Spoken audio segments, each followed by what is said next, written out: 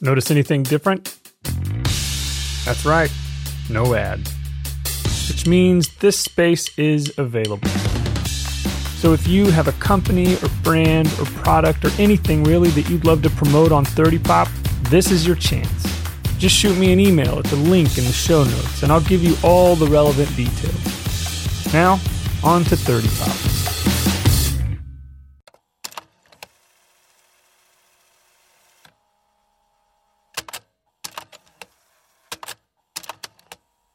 You have one message. First message.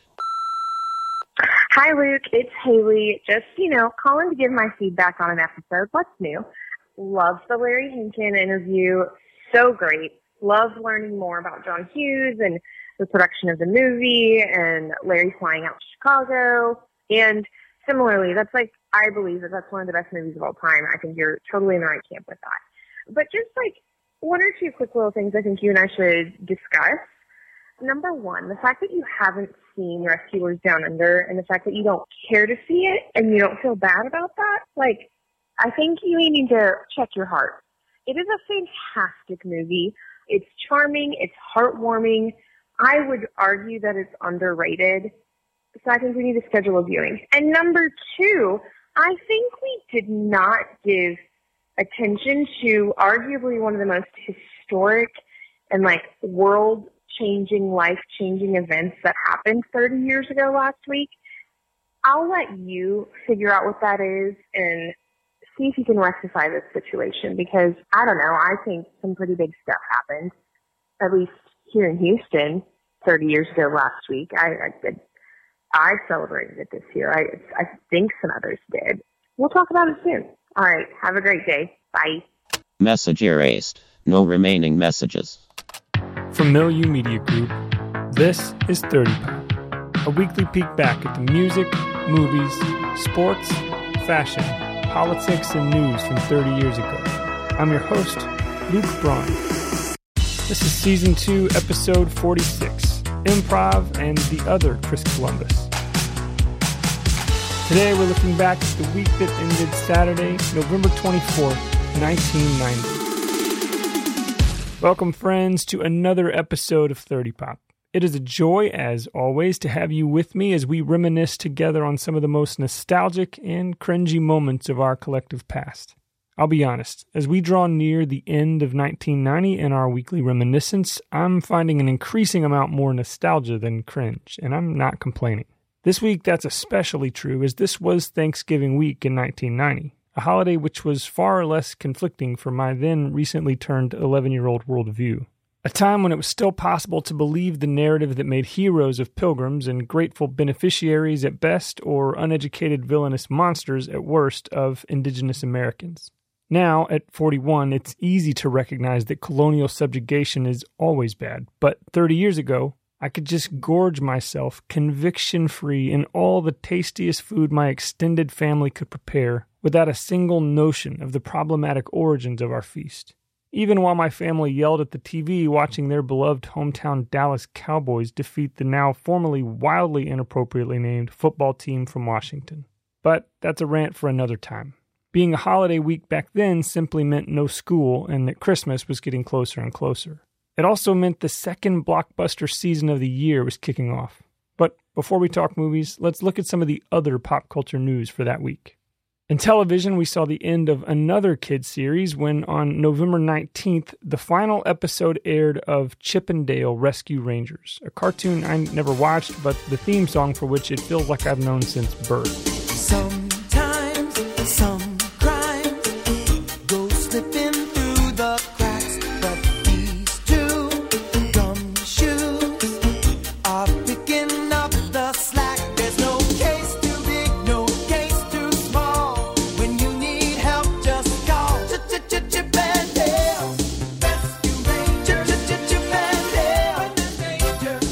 No, it never fails once they're involved. Somehow what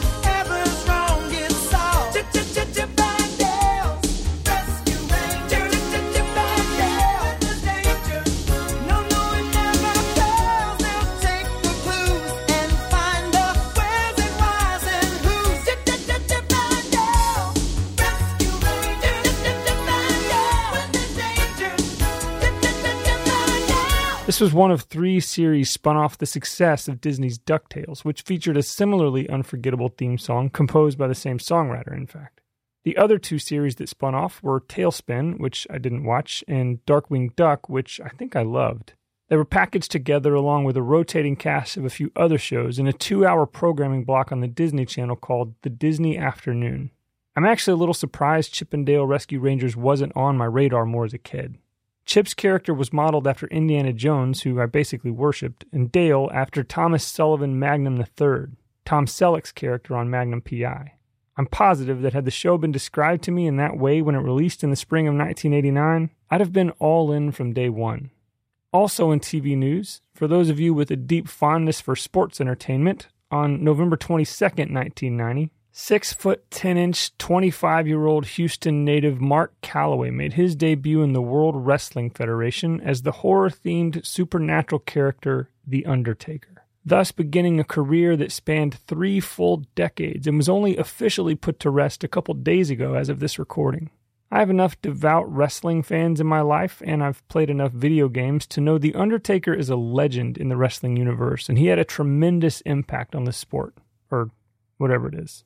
Anyway, it probably goes without saying, but the number 1 album on the Billboard charts for the 3rd consecutive week in 1990 was the debut album from Vanilla Ice, To the Extreme. And for the 3rd and final week, Mariah Carey had the number 1 single with Love Takes Time. Candyman was once again at the top of the Hot Rap chart with Knockin' Boots. The new top song on the Hot R&B and Hip Hop chart 30 years ago this week was Misunderstanding by New Jack Swing artist Al B. Sure.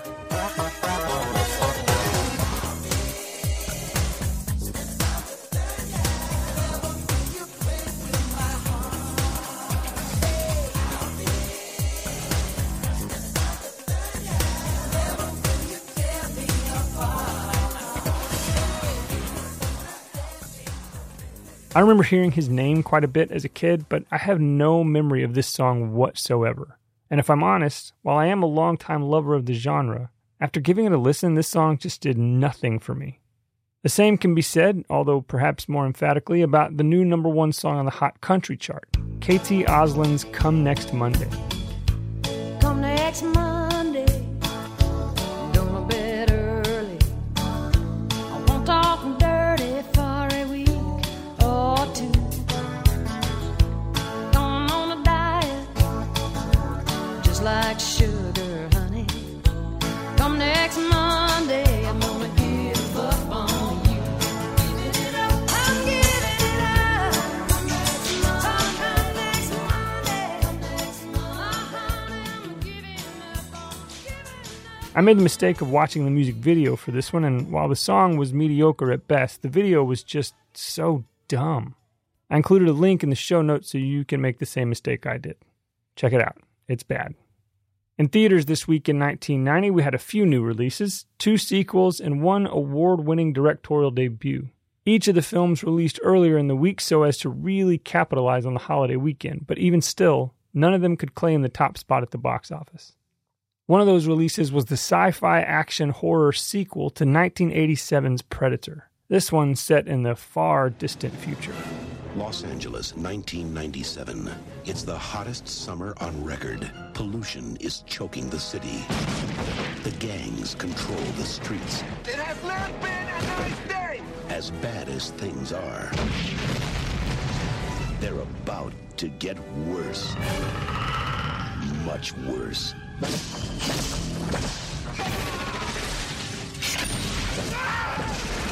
Whoever killed him is gonna pay. I'm gonna finish it. It has almost no weight. But it cuts like steel. Incredible. Whoever did this took out 4 men armed with machine guns by hand. You don't know what you're dealing with. Otherworld life forms, drawn by heat and conflict. He's on safari. Lions, tigers, the bears. Oh my.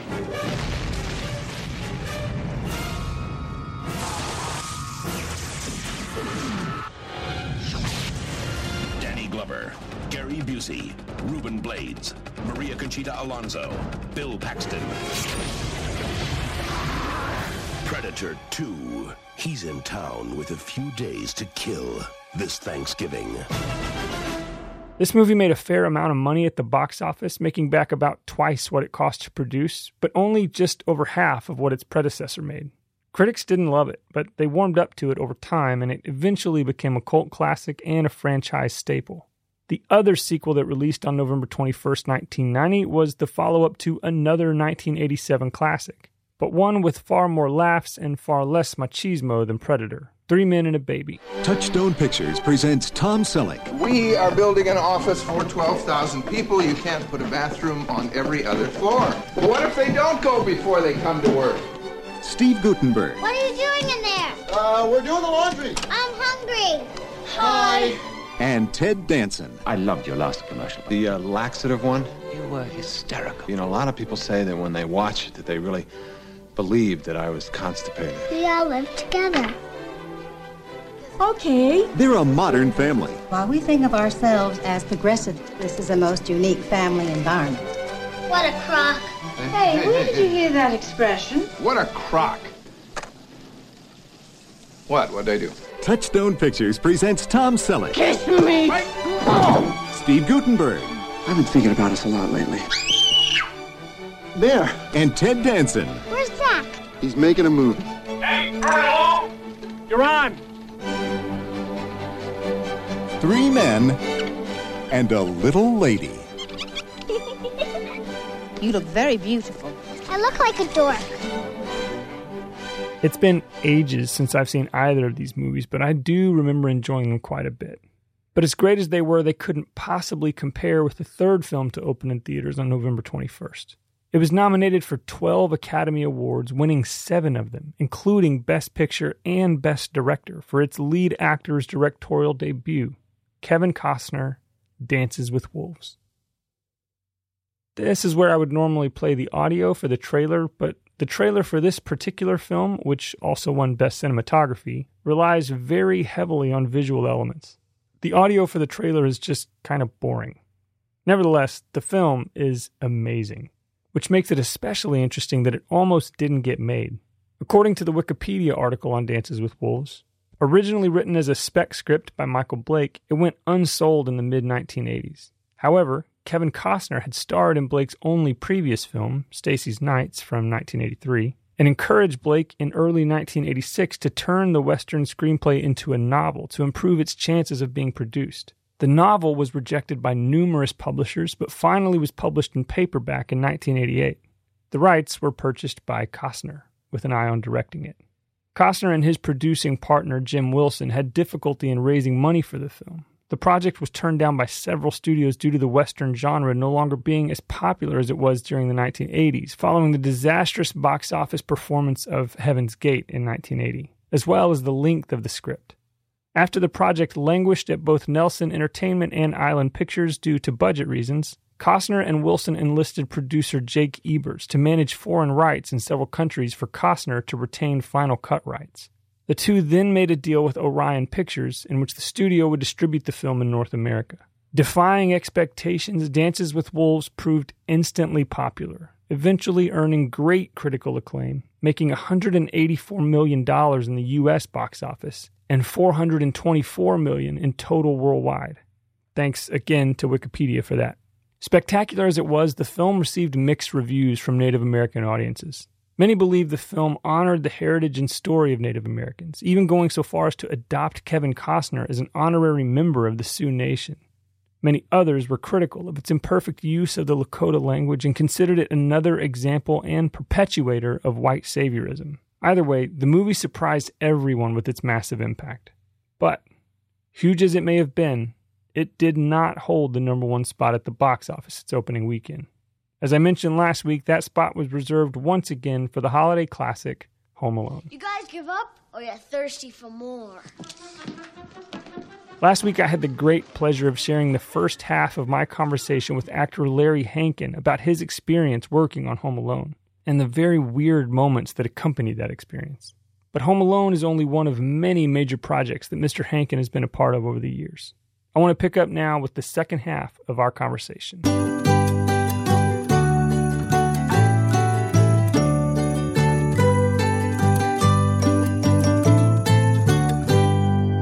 It's amazing. I love the movie. I love this scene in particular. You've also been a part of a number of other projects that I love just as much. So you've been on Seinfeld. You were on, let me look at I'm pulling up your IMDb here. I just luck out on these, little things that I just, explode me out there for no reason except the writing and the character. And the fact that I'm dyslexic, and they're generally short scenes where I can totally be there now. And I don't have to worry about lines or anything because they're just small parts. They're great. I mean, when you give me a monologue, then it all falls apart. Yeah. That's my dyslexia. You had recurring role on Friends, which is amazing. In 90 alone, you had Pretty Woman. You had Death Warrant, which also just turned 30. We've talked about on the show. Oh man, I love that movie. Well, I love my part in it. It was just that big close up of the nose right before they burned me up. I just love that. I love death scenes. I've died in about 3 or 4. Had death scenes in 3 or 4 movies. That's amazing. So we also I mentioned you were in Planes, Trains, and Automobiles. So I would love to hear you talk about the difference in John Hughes as a director and Chris Columbus as a director. What was that like? How would you compare their sort of style of directing? Or did you have enough time with them to really? Oh yeah.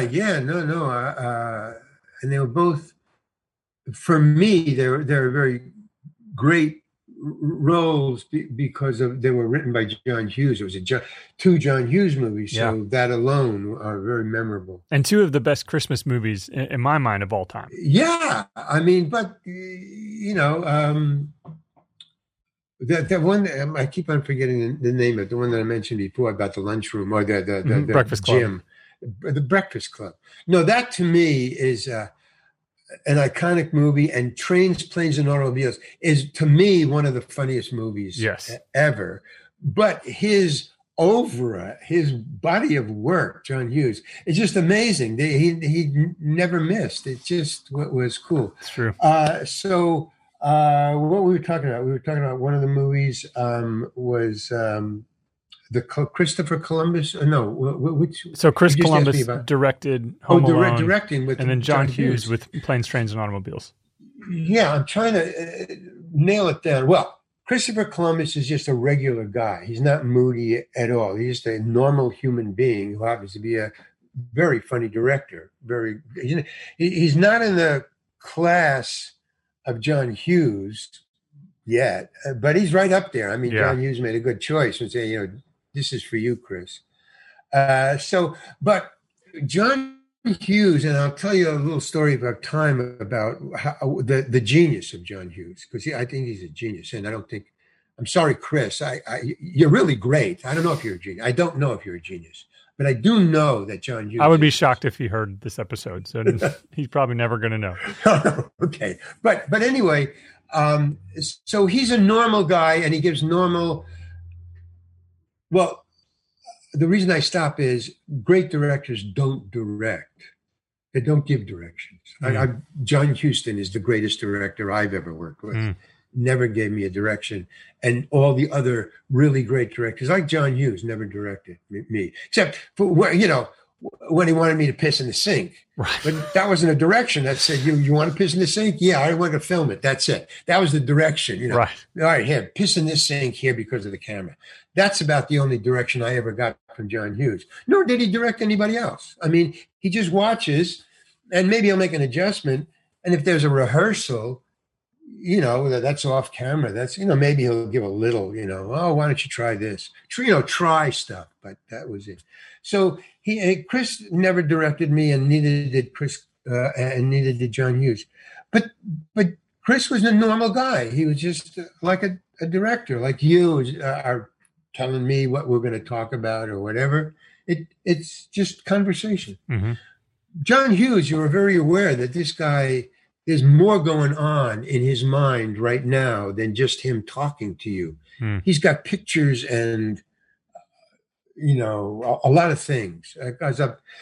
Don Siegel. Don Siegel was like John Hughes. Don Siegel directed Escape from Alcatraz. Now, when he was discussing something with you, like because of this and this and this, you could see he had other, challenges in his mind when he was trying to say where he wanted you or what, and you just stood there and listened because there was things going on. You had no idea why he was doing this. Yeah. And you don't question him. So normal and not normal. That's the only difference. I don't think he was directing me or directing the movie any different than, he's a 2-shot, 1-shot, nothing special. I've been on films because they all depend mainly on the cinematographer, where to put the camera. Mm-hmm. They'll discuss it with him, but generally the cinematographer will generally win out unless the director has something specifically in mind. No, I need the shot here because later on we're going to, blah, blah, blah. So, that's the only difference in style. The reason that I say John Hughes is a genius, among other geniuses, I mean, this town is filled more than any other place I get. As far as movie goes, I don't know, probably in Silicon Valley, there's a lot there too, like totally different. Right. Okay. So what John Hughes did was when we shot Doobie, the Trains, Planes, and Automobiles, mm-hmm. I was driving the cab. Now, the first thing I got to tell you is that cab, we never drove anywhere. That cab was on a soundstage, mm-hmm. In Chicago somewhere, in a movie mm-hmm. Unit. So what I saw when I was driving the cab is it was in a dark soundstage, one of these airplane hangar type soundstage. Mm-hmm. So everything was dark. And then they had crew guys dressed in black, like Japanese no theater, with props of branches running by or lights running by. Really? And then they green screened it or something. I don't know, but that cab was up on milk crates on the axles. There was no wheels on it. It was just a shell of a cab. But the inside was incredible. The design of that, whoever did the inside, I just got Doobie's character just from looking at how all the stuff that Doobie had pasted, some set designer had pasted all over. It's incredible. So there's two incredibly funny people, man. John Candy and Steve Martin are in the back seat. I'm in the front seat. We're in there and we're doing the scene. Okay, everybody, there's a camera. I guess in the front, there's a camera on the back and them and the camera on me. So I think like at least 2 or 3 cameras. And John Hughes is sitting on an apple box, which is kind of like a milk crate, mm-hmm. Outside of the cab on the front driver's side. So on the driver's, passenger seat side. And he's sitting outside and he's directing. This he really directs, but let me tell you how he was directing and why. What he did was he said, do the scene. Okay, so we do the scene. Blah, blah, blah, blah, blah, blah, blah, blah, blah, blah, blah, blah. Cut. Okay, let's get coverage on him. Blah, blah, blah, blah, blah, blah. Coverage on you, Larry, blah, blah, blah. Okay, now, what we're going to do is we're going to improvise this scene. Okay? So, and now he's directing. But he's directing like nothing I've ever been in. He goes, okay, John and Larry, you say the words in the script. Steve, you improvise. Okay, try it. Blah, blah, blah, blah, blah, blah, blah. Steve improvises. Now, Steve Martin can improvise, man. This guy is so free. Yeah. I don't know. The inside of his head is like as big as the soundstage. So he does that. Okay, all right. Steve, Larry, you do the lines. John, you improvise. Okay, John Candy. Incredible. All right, Steve, John, you say the scene, and Larry, you improvise. And I try to keep up, man. I don't know. I did my best. Right. So I can say. Okay. Okay. Now what we're going to do is we're going to improvise the whole scene. Okay, everybody, okay. Larry, you start. Okay, go. Blah, blah, blah, blah, blah, blah, blah, blah, blah, blah, blah. So now this little scene, which I think can't be more than 3 pages, it's probably 2 pages long, written. The whole day we're there. And this is what John did the whole day. About halfway through, after lunch, we just picked up. And then John Hughes disappeared. And he went somewhere. And now there's a huge, it's like it's an airplane hangar. So there's only stairs on the side of the wall going up. On the side of the wall, way up into a little room, way up there. God knows what that was built for. I have no idea. He went up there and he says, I'm in this little room up there, look up. We all look up. Oh, wow. Can you see that? Wow. So this is the TV room. So I'm watching you on TV. And there was a microphone in the cab so we could hear his voice. And he says, I can see you because I'm watching through the cameras, but you can't see me. So just, we'll just do it. We'll keep on doing it, but here's where I am. Okay. Now, the first thing is all this improvisation that's going on before he went up there. Not only did he have us improvising and blah, blah, blah, and that he had memorized the script, which is, 2-3 pages, no biggie, but he had memorized the 3 hours that we were just free improvising. Just by sitting outside, because he would go like, no, John, when you were Steve, when you were improvising, Larry said that, and then you said this. And he would just say what Steve had said maybe 20 minutes ago. So, you said that, and then he said that. So, okay, just try that. Just do that part. And he would do that with each one of us. He'd say, no, John, no, when he said that, you said this. And there was no notes. He wasn't looking down. Right. He said, you said this. And then he goes, he had memorized everything we were saying for the entire 3 hours when he was downstairs next to us. And he was even doing that upstairs. He said, just do it again. He would go, no, okay, so you two say this, then Larry, you just say this. And it was a combination of what I had said in 2 other improvs. Mm-hmm. Okay. And then he goes, okay, everybody's dismissed, and we go home. And all 3 of us went, holy cow, that was amazing, And I'm thinking, not only was John amazing, yes, it was amazing, but these 2 guys were just so free, man. Mm-hmm. I mean, that's, I improvised for 10 years. I was in Second City. I was in the committee, Really? Wow, okay. We were big, but to just because it's improvisation, first of all, it's process, it's learning. There's a form to it, but also there's process, there's practice. It's a muscle, Mm-hmm. All art is a muscle. The more you do it, the better you get, just like a muscle. And I was doing it every night for 10 years, man. When I got off there, I could step on any set and do anything, but it goes away. It atrophies, just like stop exercising. Guys hadn't improvised, I guess, in years. I mean, they were actors now. They were writers. Just like they've been improvising for 10 years, like they never left improv, whatever. That's incredible. So that's my experience. That's the experience I remember. All right. Cut 2. Here's the finish of the story. Okay. Ta-da! The coda. I don't know, 10 years later, 15 years later. I don't know. I'd say 5 years ago. I don't know how long that is. 5 years ago. Okay. I'm in Greenblatt's, a delicatessen. And who's sitting a couple of seats away from me? Christopher Columbus and his family, his wife and his 2 kids, or I don't know, there's 2 other people there. And he goes, hey, Larry. And he goes, Christopher Columbus. I didn't even recognize him. I didn't remember him. I only met him that one time. Yeah. Oh, Chris, how you doing? And I got up. I was sitting with 2 friends. I immediately got up and I ran over to the table. And I said, Christopher Columbus. Oh, God. Oh, hi. And he introduced me. This is my wife. This is my kid. We were just talking about it. It was great working with you. Hi, those are my friends down there. And he said, yeah, it's great working with you. And by the way, he said to me, yeah, I saw the movie and it was really funny. I go, yeah, the movie. Well, you directed. Of course you're going to say it's funny. He said, no, the film's short.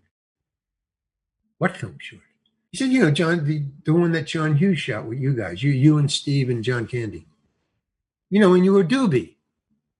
There's a film short? What film short? He said, you haven't seen the movie? I go, no, where did you see this movie? He said, well, John had a birthday one year, And he invited everybody over to his house. He lives in Chicago. I was in Chicago. He invited me over.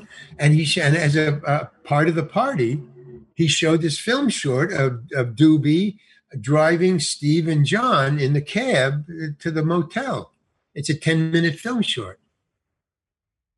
That was the improv that's what John Hughes was doing the entire time. He said, well, I got these 3 guys here. I could get a great film short out of this. I guess he did.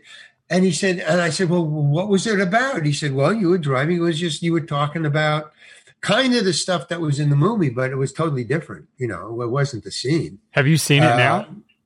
No. So I said, where is it? I got to see this. You know, now John is dead, of course, John Candy and John Hughes. Mm-hmm. I said, so, you know, well, where is it? He said, well, I've never seen it again. He showed it once, and I've never seen it. I don't know. That's and incredible. I said, God, that must be, wow. I don't know where that movie is. And I guess his wife is still alive, John Hughes' wife. I'd love to. I've never got around to calling her. I would love to do that. But it must be an amazing movie because those 2 guys were at the top of their game, man. Yeah. I hope I was. I was keeping up. He didn't cut me out. Well, yeah. I mean, you were a part of a lot of projects around that time. Real quick before we wrap up, like I said, Home Alone is one of my, if not my very favorite movie, it's top 3 for me. It is my very favorite Christmas movie, and Planes, Trains, and Automobiles is on that list as well. John Hughes knows how to direct funny, man. I tell you. And you said you've only seen it 2 or 3 times. Turns. What? You said you've only seen the movie 2 or 3 times. Yeah, but each time I'm blown away by something new. It's just I don't have time. I'm so obsessed with my own getting it out of my head and writing. I'm either, you know, I'm always creating something. I'm either painting or I'm writing something. But John Hughes as a writer, not only as a filmmaker, but his writing is just, you know, spot on. It's so great. And it's funny. I produce a lot of podcasts, and for years, I've thought, you know, one of these days I'm going to start a podcast that is just about Home Alone because I think it's a perfect film. Wow. Like between the writing and the directing, I think it's a perfect film. And I would love to just really like do a deep dive and explore that for people because it's just so masterfully made. Wow. Anyway, thank you so much for your time. I would love to have you on again down the road. I may reach out to you again. Yeah, man, anytime. Awesome. Yeah, I like talking. Okay, thank you, Luke. I really appreciate it. Absolutely. Really All right. We'll talk to you later. All right. Take it easy, man. Bye.